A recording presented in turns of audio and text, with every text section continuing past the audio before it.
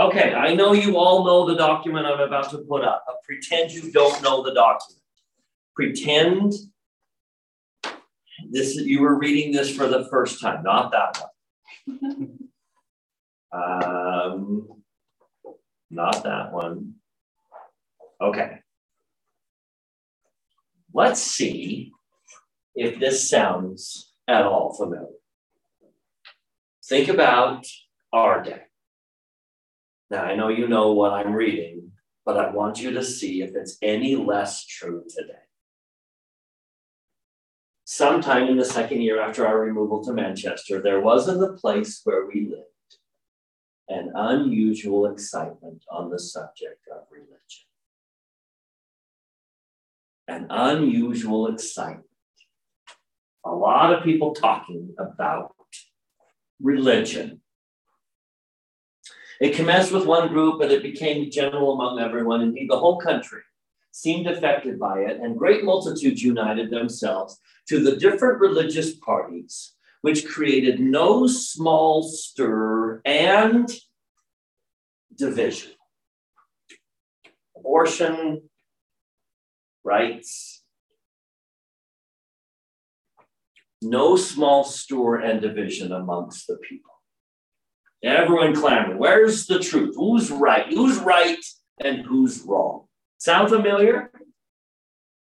It continues, for notwithstanding the great love which the converts to these different faiths or whatever, even political parties, expressed at the time of their conversion, and the great zeal manifested by the respective clergy who were active in getting up and promoting this extraordinary scene of religious feeling in order to have everybody converted, as they were pleased to call it. Now let them join what sect they please. And when the converts began to file off, some to one party and some to another, it was seen that the seemingly good feelings of both priests and converts were more pretended than real.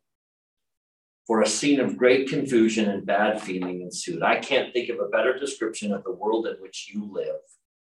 Hey, you're on my team? Great, I love you. You walk away, you're the worst person I've ever met. There was a time when the left threw darts at the right and the right threw darts at the left. Now what happens? The left throw darts at the left. And the right throws darts at the right and through the left. And it's like, what is going on in our society? Great confusion and bad feeling. Look at this one.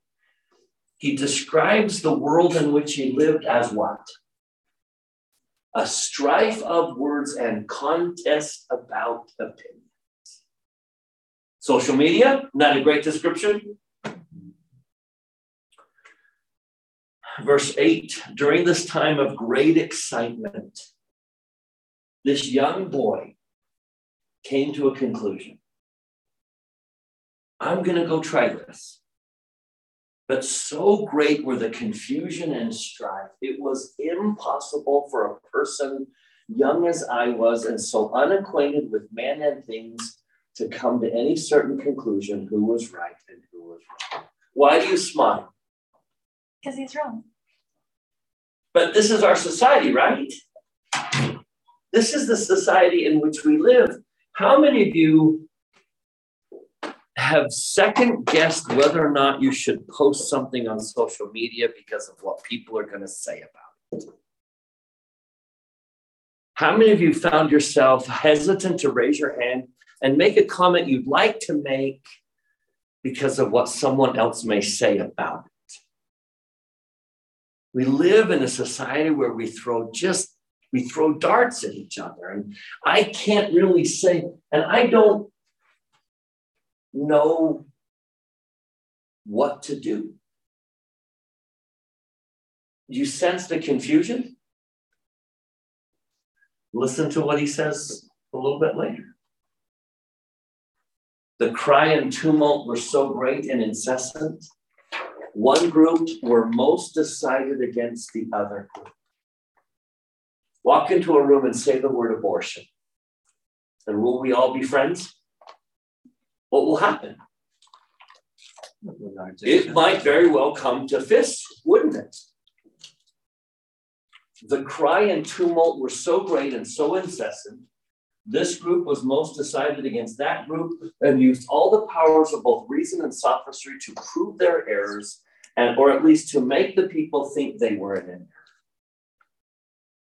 On the other hand, one group were equally zealous in endeavoring to establish their own tenets and disprove all others. Boy, that's today, isn't it?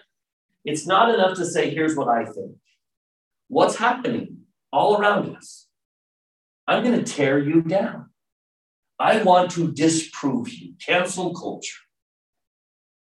In the midst of this war of words and tumult of opinion, that, I think, accurately describes the world you're growing up in.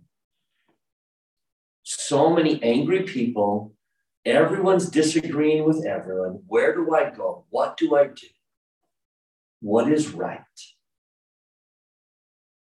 And if I can be personal, they're attacking even church leaders and church history. And people will say horrible things about the leaders of the church or Joseph Smith. So what do I do? I don't have all the answers. I don't know what to do. I don't know where to go. In the midst of this war of words and tumult of opinion, I often said to myself, what is to be done? Who of all these parties are right, or are they all wrong together? If any of them be right, which one is it, and how shall I know? Have you ever found yourself wondering that?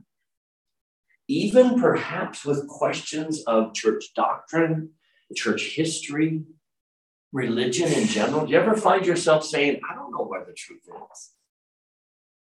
I don't know. So what was the answer? What was the answer to this young man? We strip everything else away. I know the glory of the restoration and the Father and the Son appearing. But what was the answer in a day of confusion? What was the answer to everything? Find Jesus and hear him. Now, in this particular circumstance, the Father was pointing right next to him. Where's he pointing today? Where is God pointing? Find him. He's there, and hear him. The answer is as true today as it's ever been. This is my son. Hear him. Now let's talk. How many times has the Father said that? Have we heard that before? When did we hear it the first? Baptism of Christ, right? Jesus is baptized. They hear a voice from heaven saying, this is my beloved son. Hear him. Jesus takes Peter, James, and John up to the Mount of Transfiguration, and Jesus is glorified. He sees not just Jesus, he sees Jehovah. He sees that this man is Jehovah of the Old Testament in all his glory. And what does the Father say to Peter, James, and John? This is my beloved son. And in our day, this is my beloved son, hear him. Those two words. Notice, I love how they punctuated this in the pearl of great price, right? This is find Jesus, find him, and hear him. No matter what anyone else says or does, the answer in our day is still the same thing. Hear him. And President Nelson has made it very clear. You will not be able to survive the days ahead unless you have learned to hear him. This class is about how do I better hear him? What are the rules?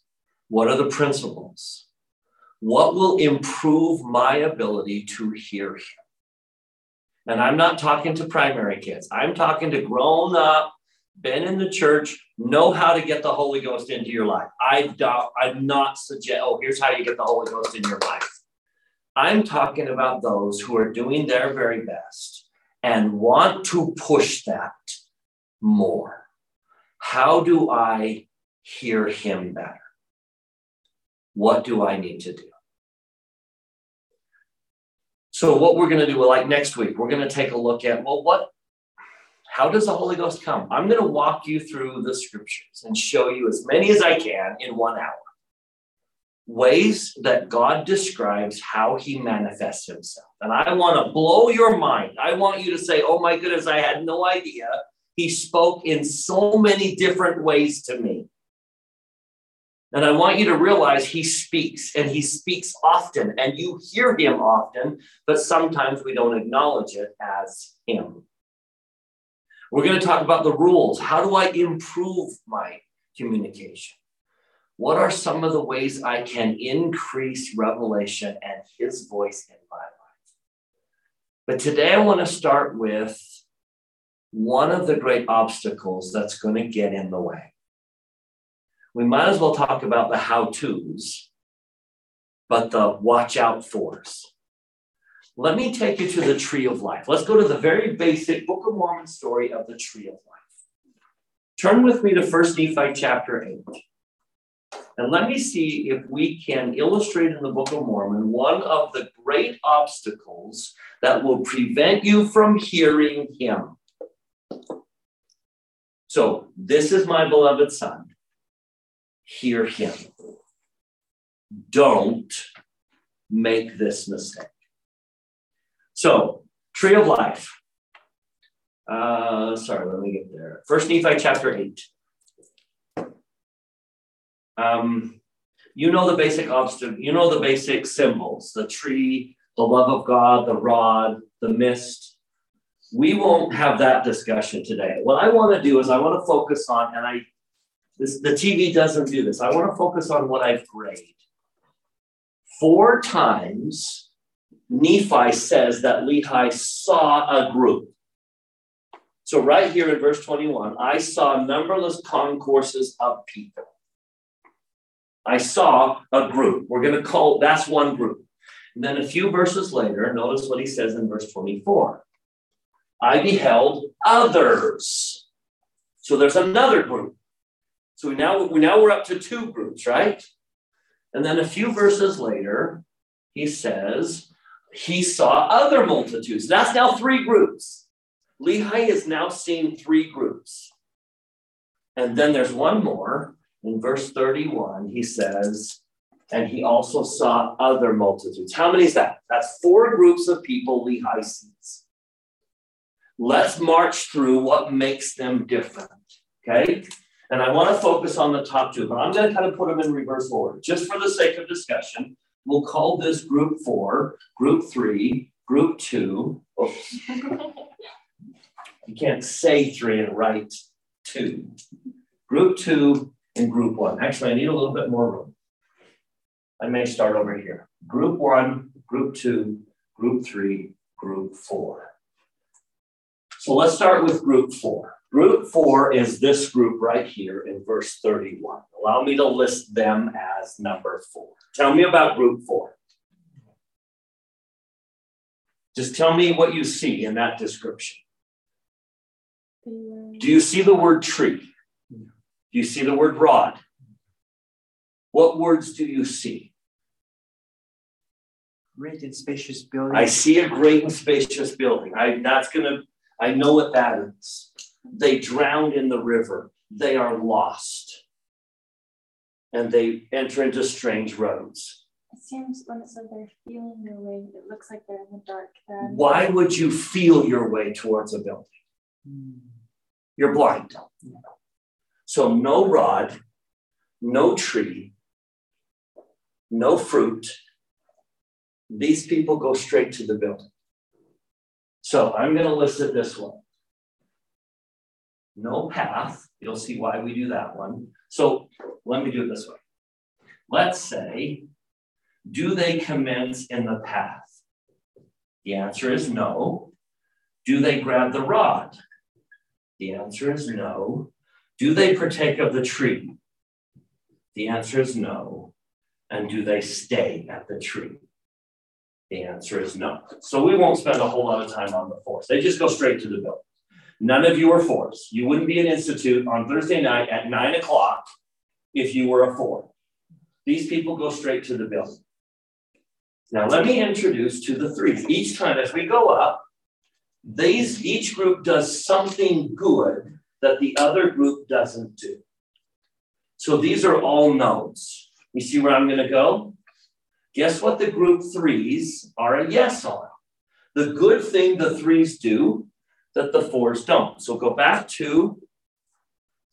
let's go back to verse 31. The first time Lehi says, I saw numberless concourses of people. So I'm going to call this group 3.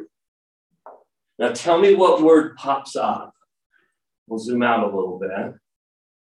Tell me what word you see 3 times. Path. They obtain the path, they commence in the path, they commence in the path. So the threes are on the path, the straight and narrow path. They've made some type of progress. Now, if we really go to Nephi's writings, remember how Nephi describes a gate that you open up to get on the path? And the gate is repentance and baptism. You get on the path. These are members of the church. These are the people who have joined the church. They go to church. So the answer is path. Yes. But is membership in the church enough? These people commence in the path, but what word is not mentioned? Rod. And do they make it to the tree? Do the threes make it to the tree? Look at the last part of verse 23. Do they make it to the tree? They don't. They wander and are lost. What was the last word of the fours? Lost. Guess what the last word of the twos will be? Lost. So the threes are lost. But why are they lost? Because they wander. Why do people wander and get lost? What are they missing? They're missing the rod, right? So the rod is a no. Oops.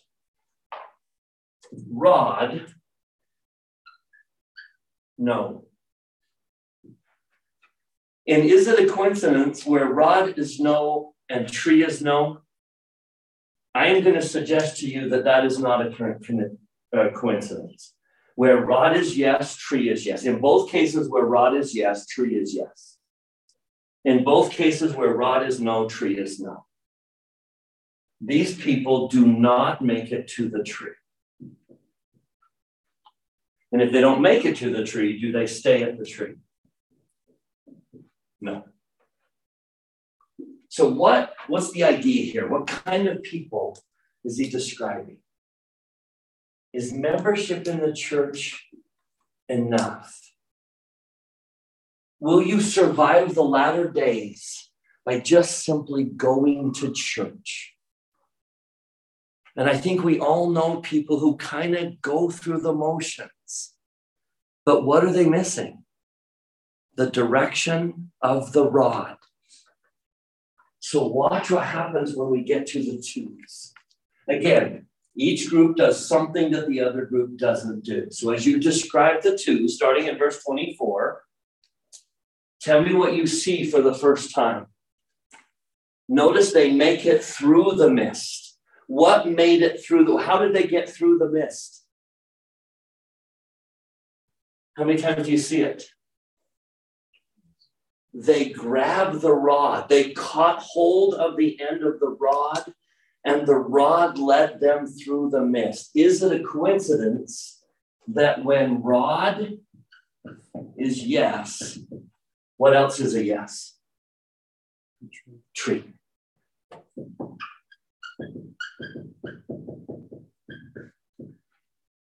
Again, what's the Book of Mormon suggesting? Membership in the church is good, but those who are only members and don't have a relationship with the rod, they're going to end up lost. Those who grab the rod make it to the tree.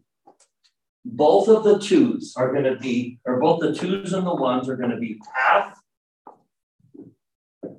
yes. Rod, yes. Tree, yes. The ones are going to be path, yes. Rod, yes. And tree, yes.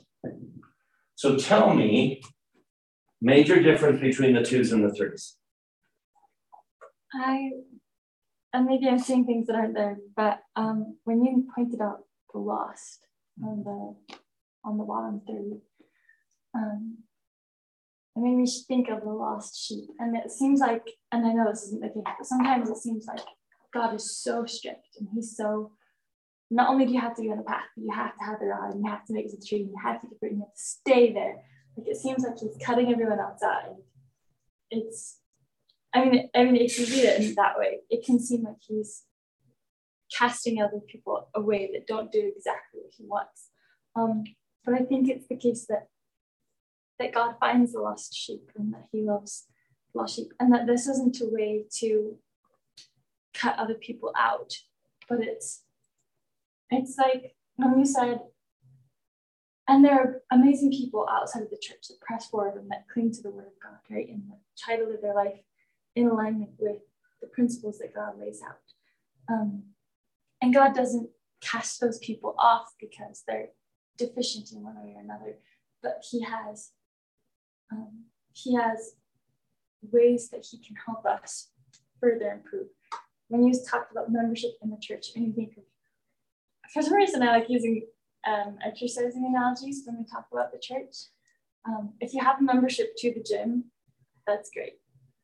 But if you don't actually use it, it's not going to do you very much. That's exactly what it's trying to say. Now, I love the analogy of the lost sheep, and we can talk about the lost sheep. I think what it's really trying to say is, why did they get lost? Now, we're going to go after them. We're going to do everything we can. But why did they get lost? Why do these people end up lost?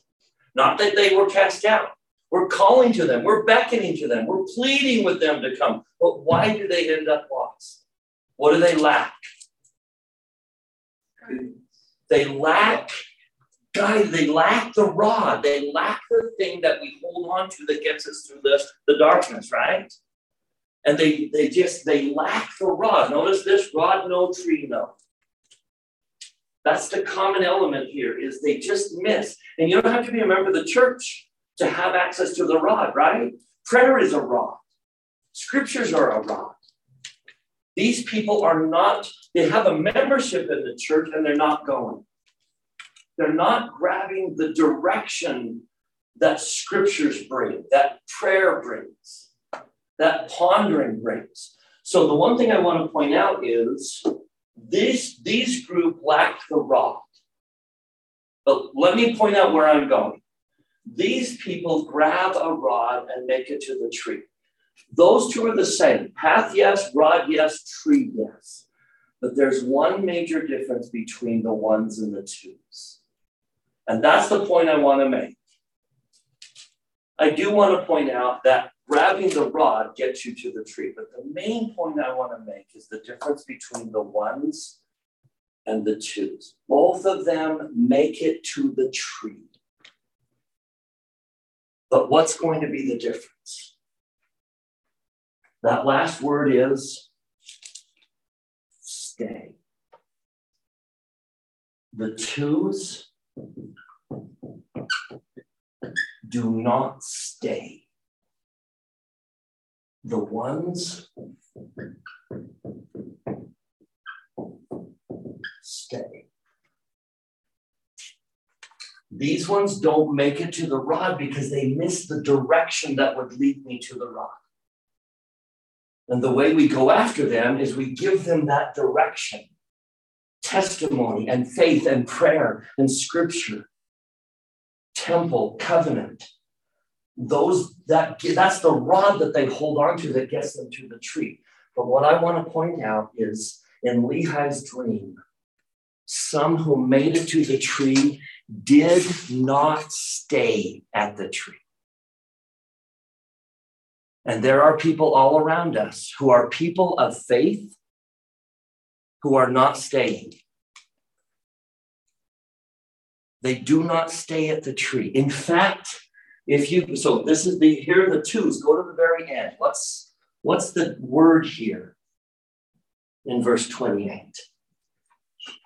Remember what was the word on the threes? They wandered. Tell me about the twos. Notice the difference? They fall away. The threes wandered away. The twos fall away and are lost. So what's the difference between the ones and the twos? I think there's a couple differences we can find. First of all, let's read verse 25. So they grab the rod, they press forward, they get to the tree. And then after they partake of the tree, tell me what they do. They cast their eyes where? Round about. Now back to the first vision. Where are the answers? Where is the clarity? Where are the solutions? This is my beloved son. Hear him. After they partake of the fruit, tell me what they're doing. They're looking other places. They're looking other places. And notice they cast their eyes, meaning what? Well, it kind of makes me think they're not holding onto the rod anymore because they're not holding onto the rod because they partook of the fruit, but yes, they're not holding onto it, but they're looking around instead of saying hey, this is my guide, this is showing me what I should do. That's what I want to emphasize. As soon as they partake, they look around to what other people think. As soon as they partake, well, what do you think? What do you think about my religion? What do you think about my faith? They are looking. And as soon as they look, it's very easy to do what? Be ashamed. Yeah, it reminds me of, these are the same words that are said when Peter tried walking on the water. And he, as Elder Holland said, as long as he looked at the Savior, nothing could face it. But it was only when he looked away from the Savior, he looked around him, and he started to fear. That's when he started to sink. And I think the message is the difference between the people who make it to the tree and the ones who don't is the direction they have in their life. If you lack that direction, if you lack prayer, if you lack study, if you never kneel down and talk to Heavenly Father, if you don't study your scriptures, if you don't have that direction, you're not going to make it to the tree. But those who make it to the tree and then all of a sudden care what other people think are the ones that don't stay. In fact, Nephi is now going to describe them. How does he describe the ones, the people who stayed? We heeded them not. And those who left? So I want to put those two comments together before we ever go on in this class. What does the first vision and the very beginning of the Book of Mormon say? Where are you going to find truth? Where are you looking? And whose opinion matters the most to you? No one has more opinions thrown at them than your generation. Social media has opened the world. How big was my world when I was in high school? 1980s. You know how big my world was? 2,000 people that went to my high school. I didn't know anyone outside that. How big is your world? How many opinions are you seeing? How many lives are you comparing yours to? How big is your world?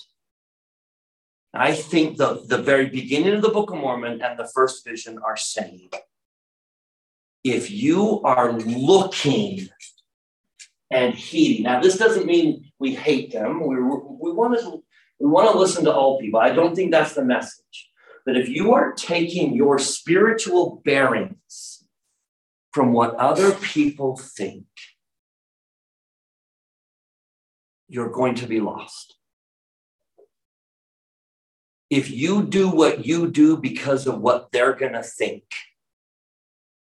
you're probably going to wander and fall and be lost. This is my beloved Son. Hear him. And don't worry what all the angry, noisy, loud people around you are saying. Hear him. The difference between the ones and the twos, the ones who made it to the tree and stayed, and the ones who made it to the tree and left, was how much do you care what everyone else thinks? Or how much do you hear him? Now there's one more difference. One difference between the ones and the twos is they looked around. They cast their eyes round about and were ashamed. There's one more. When we describe the ones, I want to read this description of the ones. Because you're going to see rod, yes, tree, yes. But there's something else. Let's read this. Verse 30. To be short in writing, behold, he saw other multitudes pressing forward, and they came and caught hold of the end of the rod of iron, and they did press their way forward, continually holding fast to the rod of iron. Until when? What was the difference here? As soon as they get to the tree, tell me what they do. They fall down. Why? Why do they fall down? They don't trip. Tell me why they fall down. Because it took a lot of effort to get there. Okay. I think there's a lot to that. There is an effort. Why else do they fall down when they get to the tree? Well, a lot of it is like they start to worship God. They worship. And it makes me think of like gratitude. Like they're just they so grateful feel they something, right? When they finally get to the tree, they fall down because the tree led them to him. What's the difference between the ones and the twos? Do you care what they think? Or does your whole religion, does your faith, does your prayers, does your scripture study lead you to him? The ones know him. And when they got to the tree, they fell down. That's pointing us to the book of Revelation. That's not a coincidence. That language is not a coincidence. If you open up to Revelation chapter 4, turn to Revelation. There's this beautiful little moment. Revelation chapter 4 is John looking into the celestial kingdom. And he sees people in the celestial kingdom. And he sees 24 elders. Look at this, verse 10. The 24 elders do what? Fall down before him. They worship him. And then tell me what else they do. There's a beautiful little moment. They take their crowns and do what? Why? Why would celestial people, when they enter the celestial kingdom, take their crowns off their head and throw it to him? They recognize what? I am here because of him. They have a relationship with him. They fall down and worship because they love him. They know him. And as a symbol, they take the crown off their head and say, this is yours, not mine. So what's the difference between the people who stay at the tree and those who partake of the fruit but don't stay? They know him. The purpose of hearing him is to get to know him, to connect with him, to have a relationship with God. Because who are you? You are his child.